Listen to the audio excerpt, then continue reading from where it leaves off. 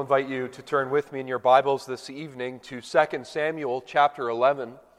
2 Samuel chapter 11 under the heading of Living for God, continuing our theme through the Ten Commandments, how we are to live for Him. And the title is Guarding Our Purity. Guarding Our Purity from 2 Samuel 11. Let's give our attention now to the reading of God's Word. In the spring of the year, that time when kings go out to battle, David sent Joab and his servants with him and all Israel, and they ravaged the Ammonites and besieged Rabbah. But David remained at Jerusalem. It happened late one afternoon when David arose from his couch and was walking on the roof of the king's house when he saw from the roof a woman bathing, and the woman was very beautiful. And David sent and inquired about the woman, and one said, "Is not this Bathsheba, the daughter of Eliam, the wife of Uriah the Hittite?" And so David sent messengers and took her, and she came to him, and he lay with her. Now she had been purifying herself from uncleanness. Then she returned to her house, and the woman conceived, and she sent and told David, "I am pregnant."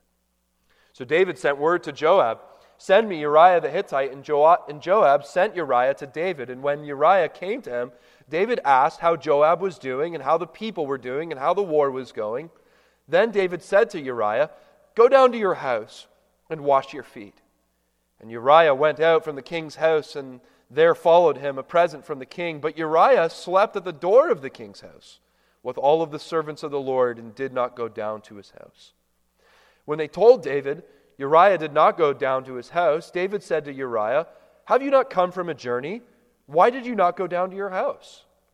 Uriah said to David, "The ark and Israel and Judah dwell in booths, and my lord Joab and the servants of my lord are camping in the open field.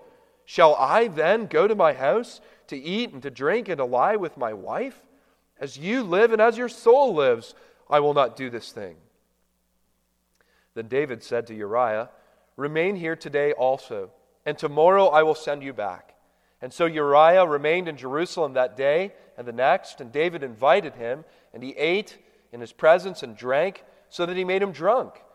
And in the evening he went out to lie on his couch with the servants of his Lord, but he did not go down to his house. In the morning, David wrote a letter to Joab and sent it by the hand of Uriah. And in this letter he wrote, "Set Uriah at the forefront of the hardest fighting, and then draw back from him, that he may be struck down and die." And as Joab was besieging the city, he assigned Uriah to the place where he knew there were valiant men. And the men of the city came out and fought with Joab, and some of the servants of David among the people fell. Uriah the Hittite also died. Then Joab sent and told David all the news about the fighting, and he instructed the messenger, "When you have finished telling all the news about the fighting to the king, then if the king's anger rises, and if he says to you, 'Why did you go so near the city to fight? Did you not know that they would shoot out from the wall? Who killed Abimelech, the son of Jerubbesheth? Did not the woman cast an upper millstone on him from the wall, so that he died at Thebez? Why did you go so near the wall?' Then you shall say, 'Your servant Uriah the Hittite is dead also.'" So the messenger went and came and told David all that Joab had sent him to tell. And the messenger said to David, "The men gained an advantage over us and came out against us in the field, but we drove them back to the entrance of the gate. Then the archers shot at your servants from the wall. Some of the king's servants are dead, and your servant Uriah the Hittite is dead also." David said to the messenger, "Thus shall you say to Joab, 'Do not let this matter displease you. For the sword devours now one and now another. Strengthen your attack against the city and overthrow it, and encourage him.'" And when the wife of Uriah heard that Uriah, her husband, was dead, she lamented over her husband.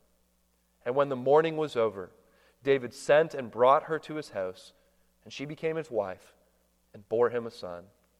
But the thing that David had done displeased the Lord. This is the Word of God. May we receive it with a believing heart. And we'll turn now also to the Heidelberg Catechism, Lord's Day 41. Lord's Day 41 from the Heidelberg Catechism, which can be found on page 248 in the Forms and Prayer. Lord's Day 41.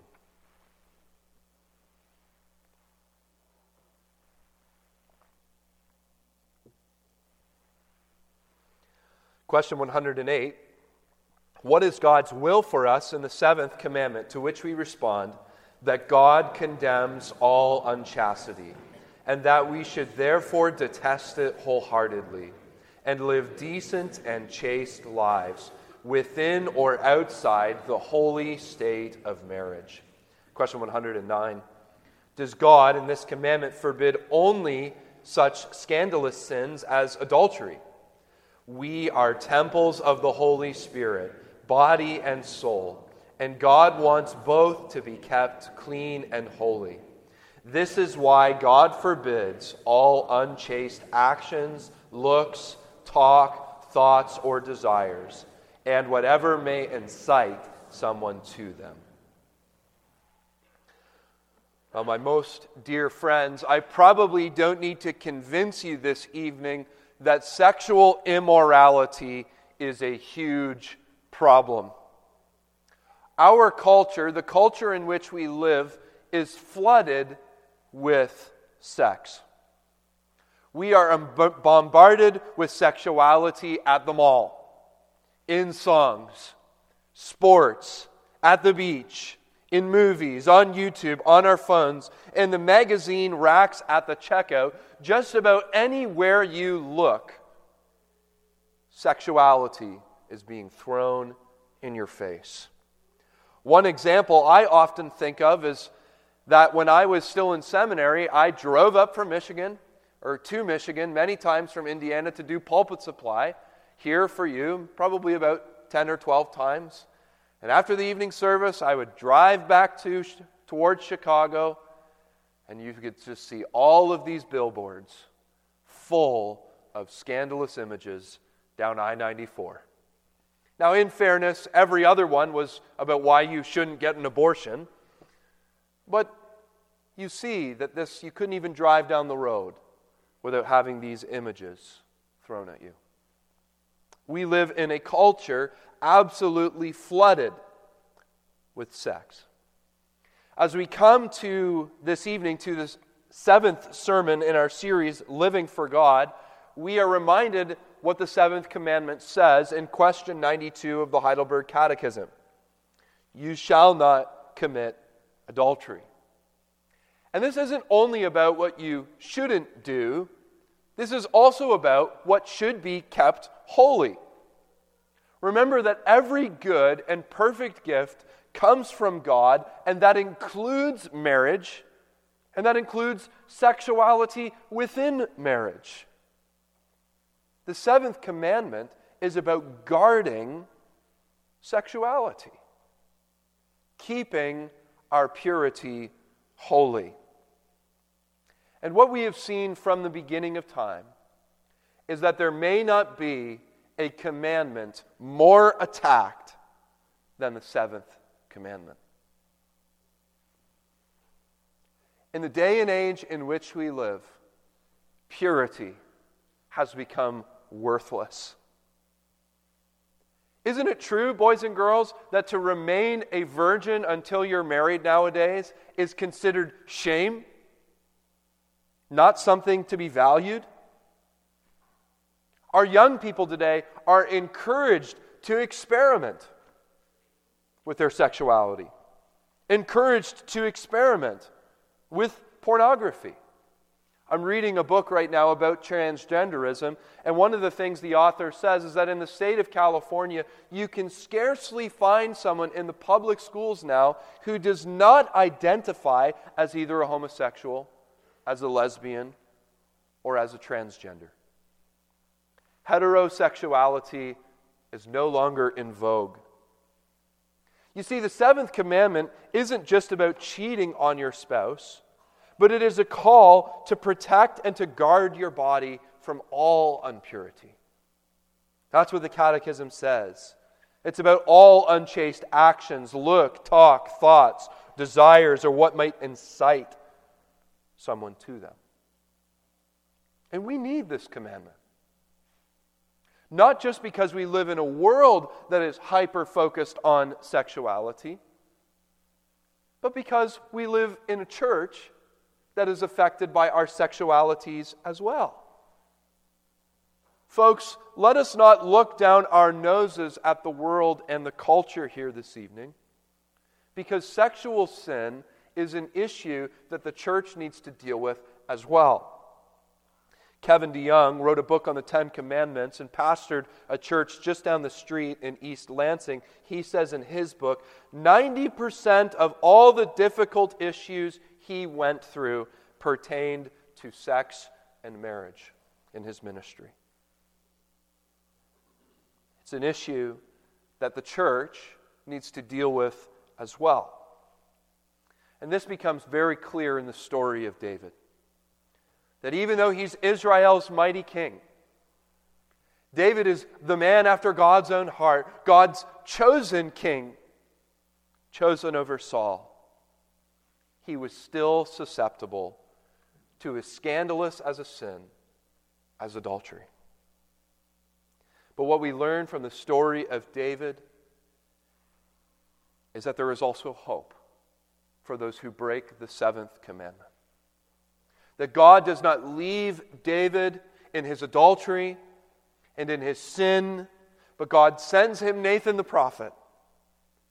And David falls on his knees in repentance and faith, and Psalm 51 tells us that God washes away David's sin so that he is white as snow. And so this evening we want to consider the seventh commandment as it's revealed to us in 1 Samuel 11. And I want to show you this in three movements in our time together this evening.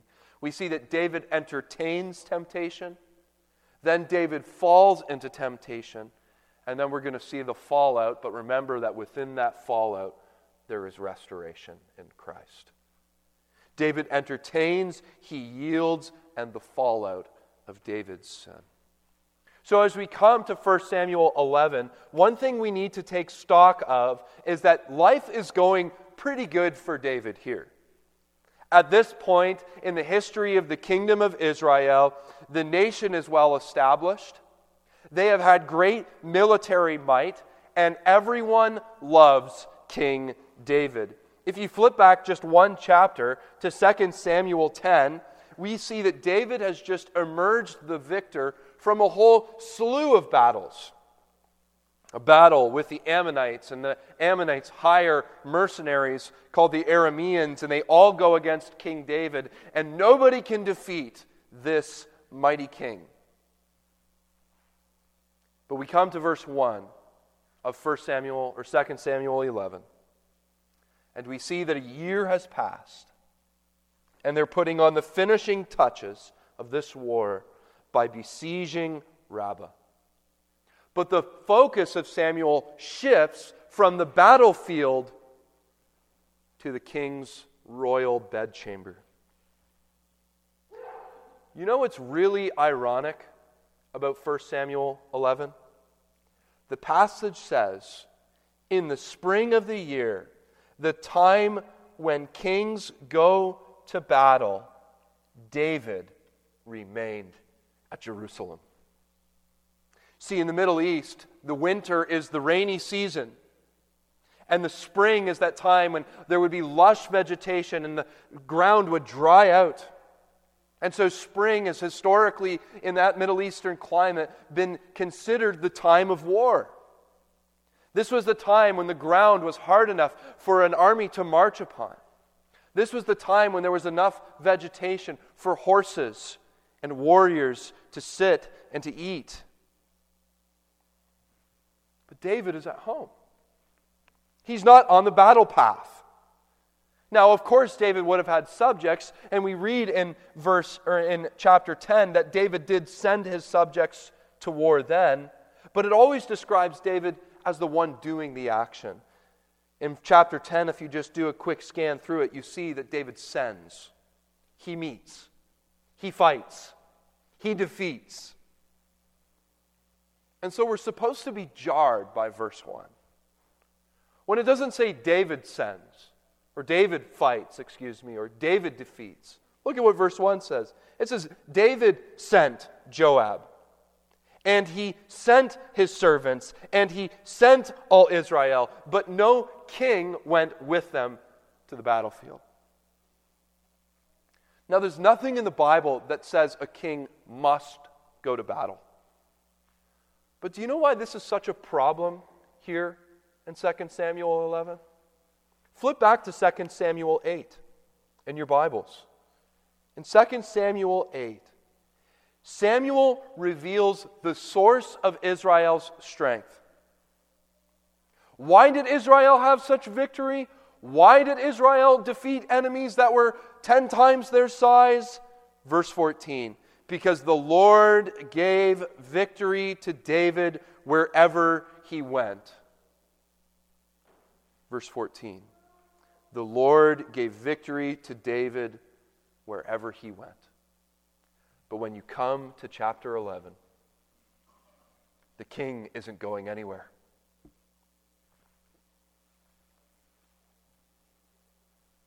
He's not going anywhere.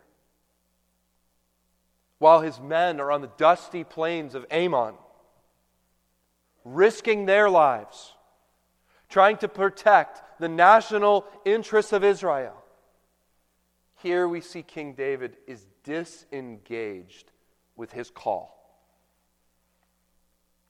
He's not in the good fight. In 2 Samuel 11, David is not the warrior king, he's the vacationing king. Look, I'm not here to tell you shouldn't go on a vacation. And there's a case to be made that David was actually being wise, doing what his officers told him to, not putting himself in harm's way. Put it this way, we may vacation from our work, but you may never vacation from God's call. That's what David is doing. It's not that he isn't taking a break, a much-needed break, or listening to his commanding officers. He's vacationing from God's call. His heart isn't engaged in what he's been called to do as the king of Israel, and that made him susceptible to cheap thrills. And this is important that we consider David's heart here before we look at David's sin. Because I often hear people, when they come and chat with me, and I'm not trying to put anybody on the spot, but they'll say, Satan tempted me to do something. See, the devil is what led me to do this. But when you look at David's sin here, who led him to the rooftop? It wasn't the devil. It wasn't Bathsheba. It was David's own heart. No, it says David arose from his couch, his leisure, walking on the roof of the king's house. And he saw from the roof a woman bathing, and the woman was very beautiful. What I am suggesting to you this evening is that David is the one who put himself in a place where he could be tempted. Robert Altair, one of the leading Old Testament biblical interpreters, puts it this way. He says the narrative shows us the king of Israel is home enjoying his siesta, and then represented as peeping at a bathing beauty on the rooftop. He's entertaining temptation here. He's giving audience to the flesh. As somebody comments on this verse, this is the equivalent of staying up late and going on websites you shouldn't be on. And David's actions are totally contrary to what the Bible says people are to do in the face of sexual temptation. You know what the Bible says we are to do with sexual temptation? There's one word. We're to flee from it. Run from sexual temptation. Not entertain it, not test it, not see if we can withstand its power and strength. Simply put, get out of there. Run from sexual immorality. Turn with me in your Bibles to 1 Corinthians chapter 6, where Paul, and it should be noted here that Paul, every time he considers sins that need to be dealt with in the church, we call them viceless. Sexual immorality is always near the top of things that must be avoided for New Testament Christians. But in 1 Corinthians 6, beginning in verse 15, Paul says this, "Do you not know that your bodies are members of Christ? Shall I then take the members of Christ and make them members of a prostitute? Never. Or do you not know that the one who is joined to a prostitute becomes one body with her? For as it is written, the two will become one flesh, but he who is joined to the Lord becomes one spirit with him." Look what Paul says. Flee from sexual immorality. The Bible describes our reaction to sexual sin in one word: flee. Run from lust. Run from temptation. If you feel under pressure and on the verge of doing something or looking at something that you shouldn't, what does the Bible say you must do? Flee. And you know what's most humbling about this story? At the time that David fell into sin, he was so successful. His greatest temptation and sin come to him in his season of greatest blessing. Sometimes when we hear, or maybe somebody confides in us that they've fallen into some sin, and we always think, oh, they must have been going through some hard time in life. They must have really been struggling with something. Here, this passage teaches us you can be very successful and still struggle with sin. He is the king Yahweh chose. He is the man who is after God's own heart. And if he cannot look upon temptation in the face and win, then Bonhoeffer is right. No human being has within them the strength to resist. That's why the Bible says flee. You and I do not have the power and the strength within us to look in the face of sexual temptation and overcome. So don't reason with sexual sin. Just run from sexual sin. Don't dabble. Don't experiment. Don't test your resolve. Don't mess around. Don't hang around. The message is very simple this evening. Run. That's what David needed to do. Like Joseph. Run. So the application here is obvious, isn't it, this evening? When temptation comes, you must run. Remember faithful Joseph, who when presented with the opportunity to have an affair with Potiphar's wife, ran from her. So it is with sexual sin. Jesus tells us in Matthew 5, if your eye, if your hand causes you to sin, cut it off. In other words, get away from it. We need to be willing to cut off something, do radical surgery, if it's causing us to sin. Allow me to put this in as practical words as I can.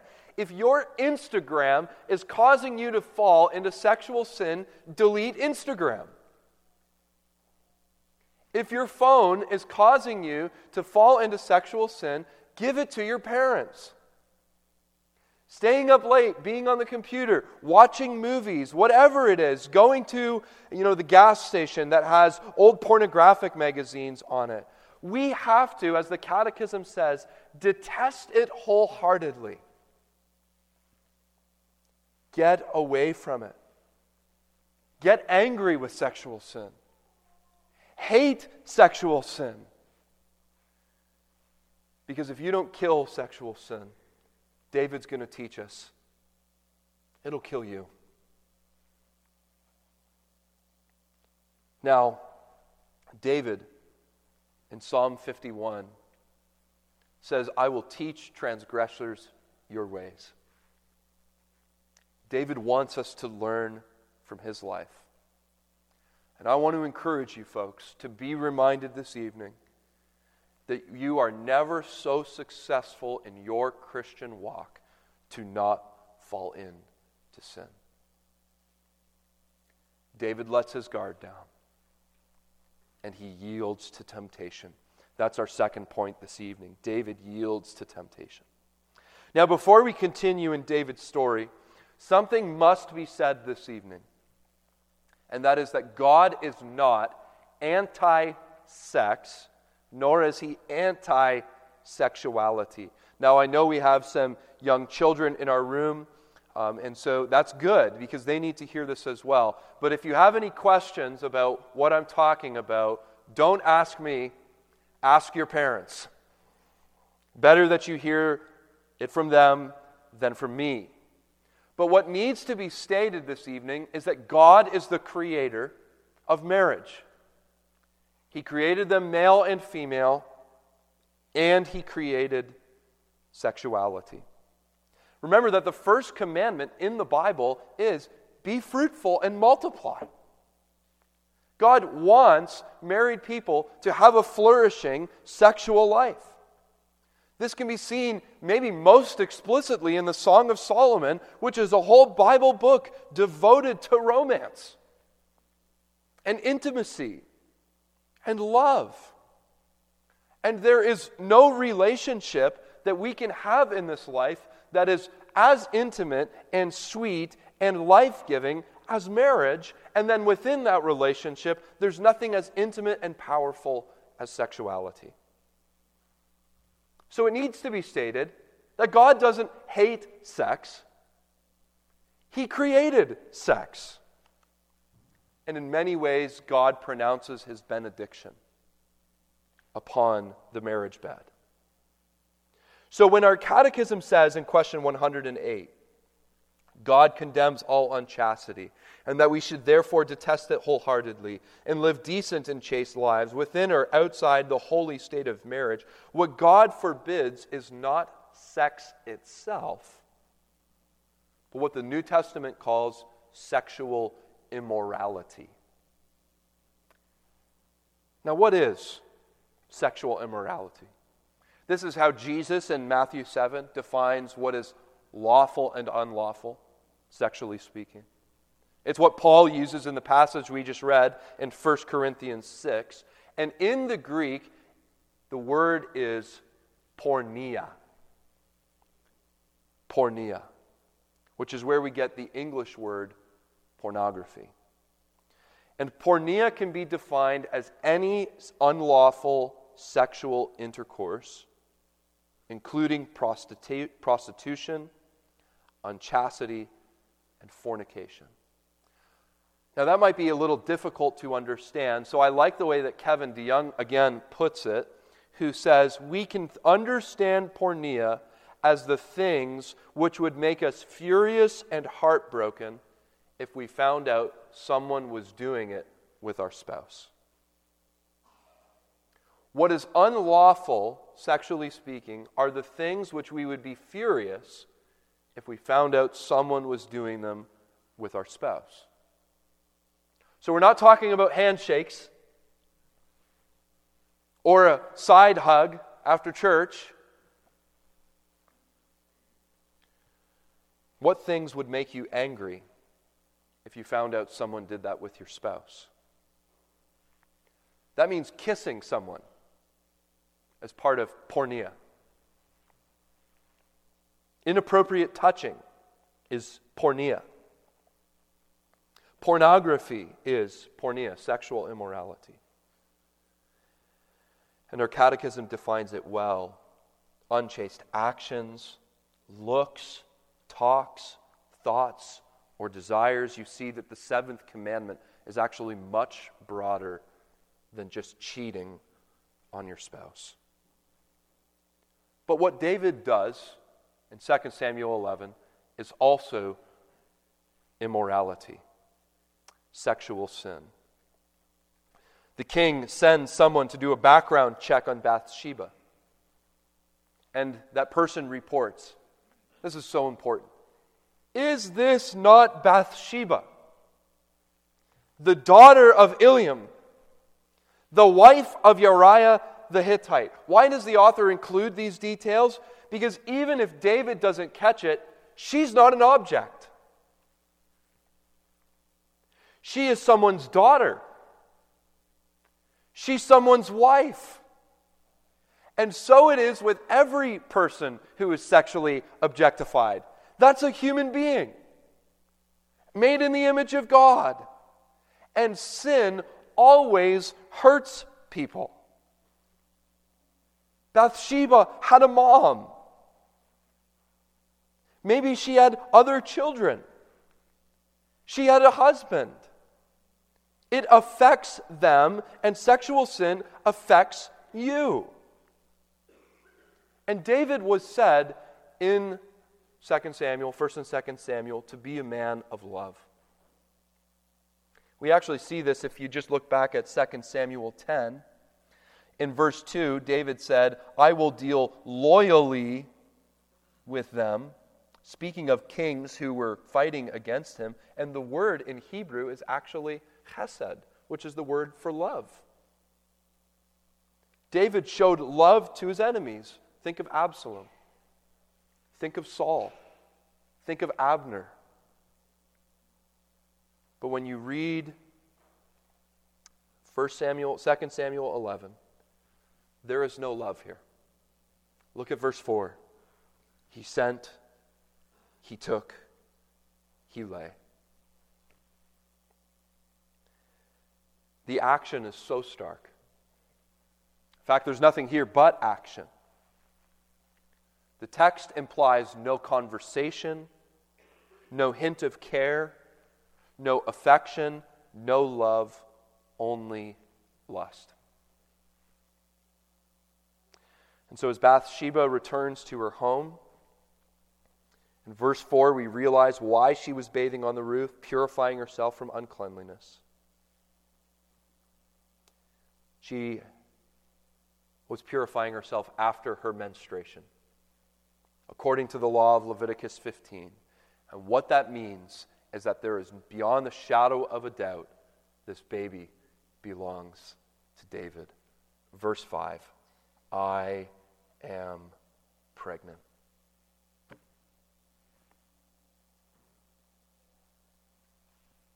Something needs to be said here. I'm going to attempt to answer the question, how far is too far?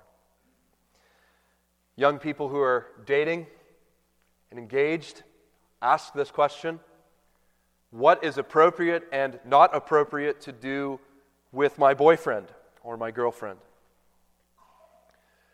And again, I think Kevin DeYoung really hits the nail on the head here. He says that person, until they're your spouse, is your brother and sister in Christ.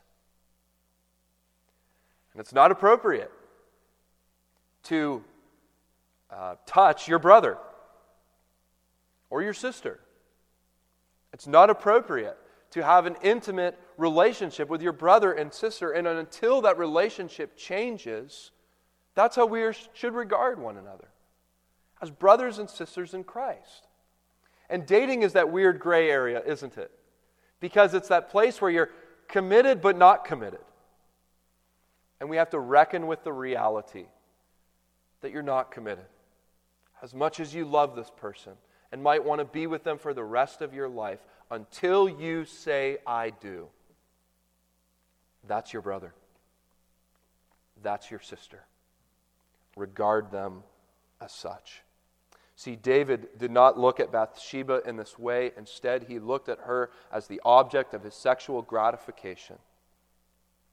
And now he's dealing with the consequences. She is pregnant. So we come to our third and final point, the sad fallout of David's giving in. When we sin sexually and we all fall into this sin. There are only two options. We can either confess our sins and turn from them, or we can try to ignore it and cover them up. And what we see in this story is that when David receives word that Bathsheba is pregnant, what he should have done is immediately confessed his sins and sought forgiveness. Remember, as we've been studying the Ten Commandments, we've learned that repentance is the way to life. Faith is the way to life. But David does not heed that advice. Instead, he seeks to cover it up. And he seeks to cover up his sin in three ways. The first is with trickery. He's going to attempt to trick Uriah into thinking the baby is his. But the problem is Uriah is on the front line of the battles, and so David has to bring him from the front lines to Jerusalem, and he sort of poses these questions to him. How goes Joab? How goes the battle? How goes the war? And then he says, go home and be with your wife. We know that Bathsheba is beautiful. How can any man resist her? Phew! Got it covered. Wrong. Uriah, although he is a Hittite, his name means Yahweh is my light. He's a worshiper of the Lord. His heart is pure. And instead of going home and enjoying the pleasures of his own bed and his own wife, he does what David should have done, and he thinks of his men on the field, and he goes and sleeps in the doorway of the palace with the guards. So David hatches a second plan. You see how hard his heart is getting here. Second plan, get him drunk. Then he won't be able to help himself with Bathsheba. And so they drink together, and even though his home is just a few short steps away, because David could have seen her from the rooftop, instead of stumbling to his wife, he stumbles again to the barracks to be with his men. And David's heart is now so callous, trying to justify himself, so hard due to his sin, he starts plan C. Murder. He gives Uriah a note, sends it to Joab, and it says, verse 15, set Uriah on the forefront of the hardest fighting, then draw back from him that he may be struck down and die. And so Uriah goes, carrying his own death note, to the front line of the battle. And as he's fighting for his king, for his country, mighty men of valor pull back. And the man whose Yahweh is his light is struck down, and he dies. You know what's interesting about this story? This cover-up? It seems to bring a false peace to David. That's why Joab says, if David is angry about this defeat, pacify him with the news of Uriah's death. Verse 21. It's almost like David thinks, if I just get what I want, if I can have Bathsheba without any consequences, then I won't have anxiety. I'll have peace. That's what's so shocking about this story. It's that David, the man who grieved over Saul, who hunted him down, who grieved over Abner, who set up a false king opposed to David, that David does not mourn for Uriah. It's a shocking illustration of how far David has gone. His drive to cover up his sin leads him to sin again and again and again. So it is in our own lives. A sin once committed, if suppressed and concealed, only leads to more sinning. I don't want to pick on anyone here this evening, but maybe there are some of you who are here who are on the brink of an enormously foolish decision. Running into a decision you know you shouldn't touch. Maybe it's an affair. Maybe it's pornography. Cheating in school, dishonest business practice, whatever. Learn from David this evening that that what sin whispers to you, the promise of joy, the promise of peace, the promise of happiness, is a lie. In the end, sin is a road that leads only to disaster. And we see this in the life of David. He marries Bathsheba, but from this moment on, his life is nothing but pain and suffering. His own son will seek to overthrow him. His own sons will struggle with sexual sin. Think of Absalom. His own sons will shed blood. He won't be able to build the temple of the Lord. What he thought would bring him happiness and peace only led to frustration. As John Owen said, be killing sin, or sin will be killing you. See, David, in the eyes of men, seemed to enact a perfect plan. He was able to have Bathsheba and take out Uriah, and nobody was the wiser. But what we read in the last verse is that there is a divine perspective. The thing he had done displeased the Lord. What is done in secret is done before the eyes of the Lord. What is hidden in darkness, it's not too dark for God to see. David thought he could get away with adultery and murder, but remember that David, as the Catechism says, is a temple of the Holy Spirit. God wants him clean. God wants David holy. But how can he be made holy? How can he be made holy after adultery and murder? See, that's why this story is also a story of hope, because one chapter later, flip to chapter 12, God sends David Nathan the prophet. And Nathan confronts David. Nathan knows the depths of his sin. He knows that he committed murder. He knows that he commits adultery. David should be stoned. He should be dragged out of the throne room and thrown to the wolves, so to speak. And especially not be allowed in the presence of God for his sin. But what does David do after he's confronted? Look at verse 13. He repents. I've sinned against the Lord. And then look what Nathan does. Immediately after David confesses, the Lord has put away your sin. You shall not die. The moment David confesses, he is forgiven. He is made clean. He is purified. He is, excuse my language here, or my term of speaking, he is made a virgin again before God. You see, we live in a sexually immoral culture. But at the core of the human experience is that we want to be accepted, we want to be validated, we want to be loved for who we are. But the answer to this desire is not found in adultery or sexual promiscuity, pornography, homosexuality, or transgenderism. The fulfillment David needed was Christ. He needed Jesus.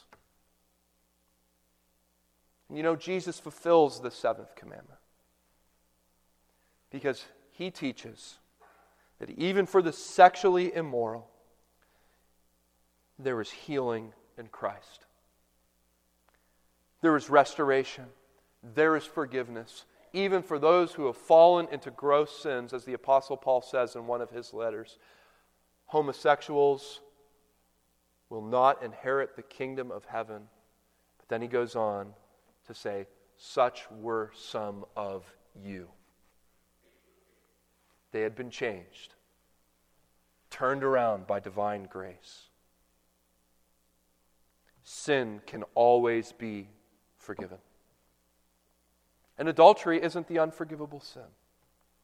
See, what we see in Psalm 51 is that David came to God and received healing for what he had done. He wasn't able to undo the damage he had done. He couldn't bring Uriah back to life. But in Christ, God was able and willing to grant him complete and full pardon for the sins he committed. So let me ask you this evening in conclusion, are you sick of pornography? Are you tired of falling into sexual sin's trap of promising you peace and security and providing none of it? We can be like David in one sense, where we try to hide it and rationalize it and only harden our hearts.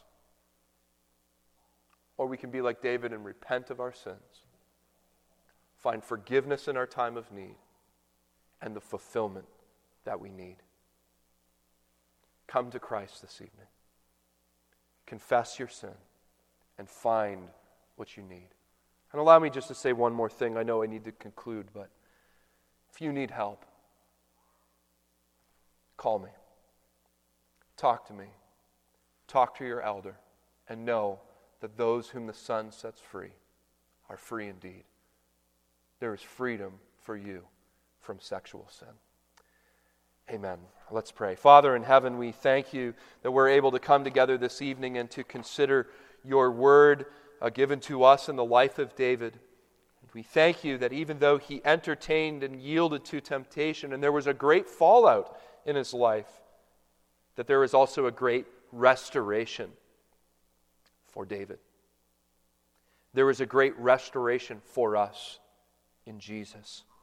And even though we have all experienced sexual sin, or will experience it, Lord, we thank you for the promise that you can restore and make whole those who have struggled, even this day. Father, help us to guard our purity by the power of your Spirit. We pray in Christ's name. Amen.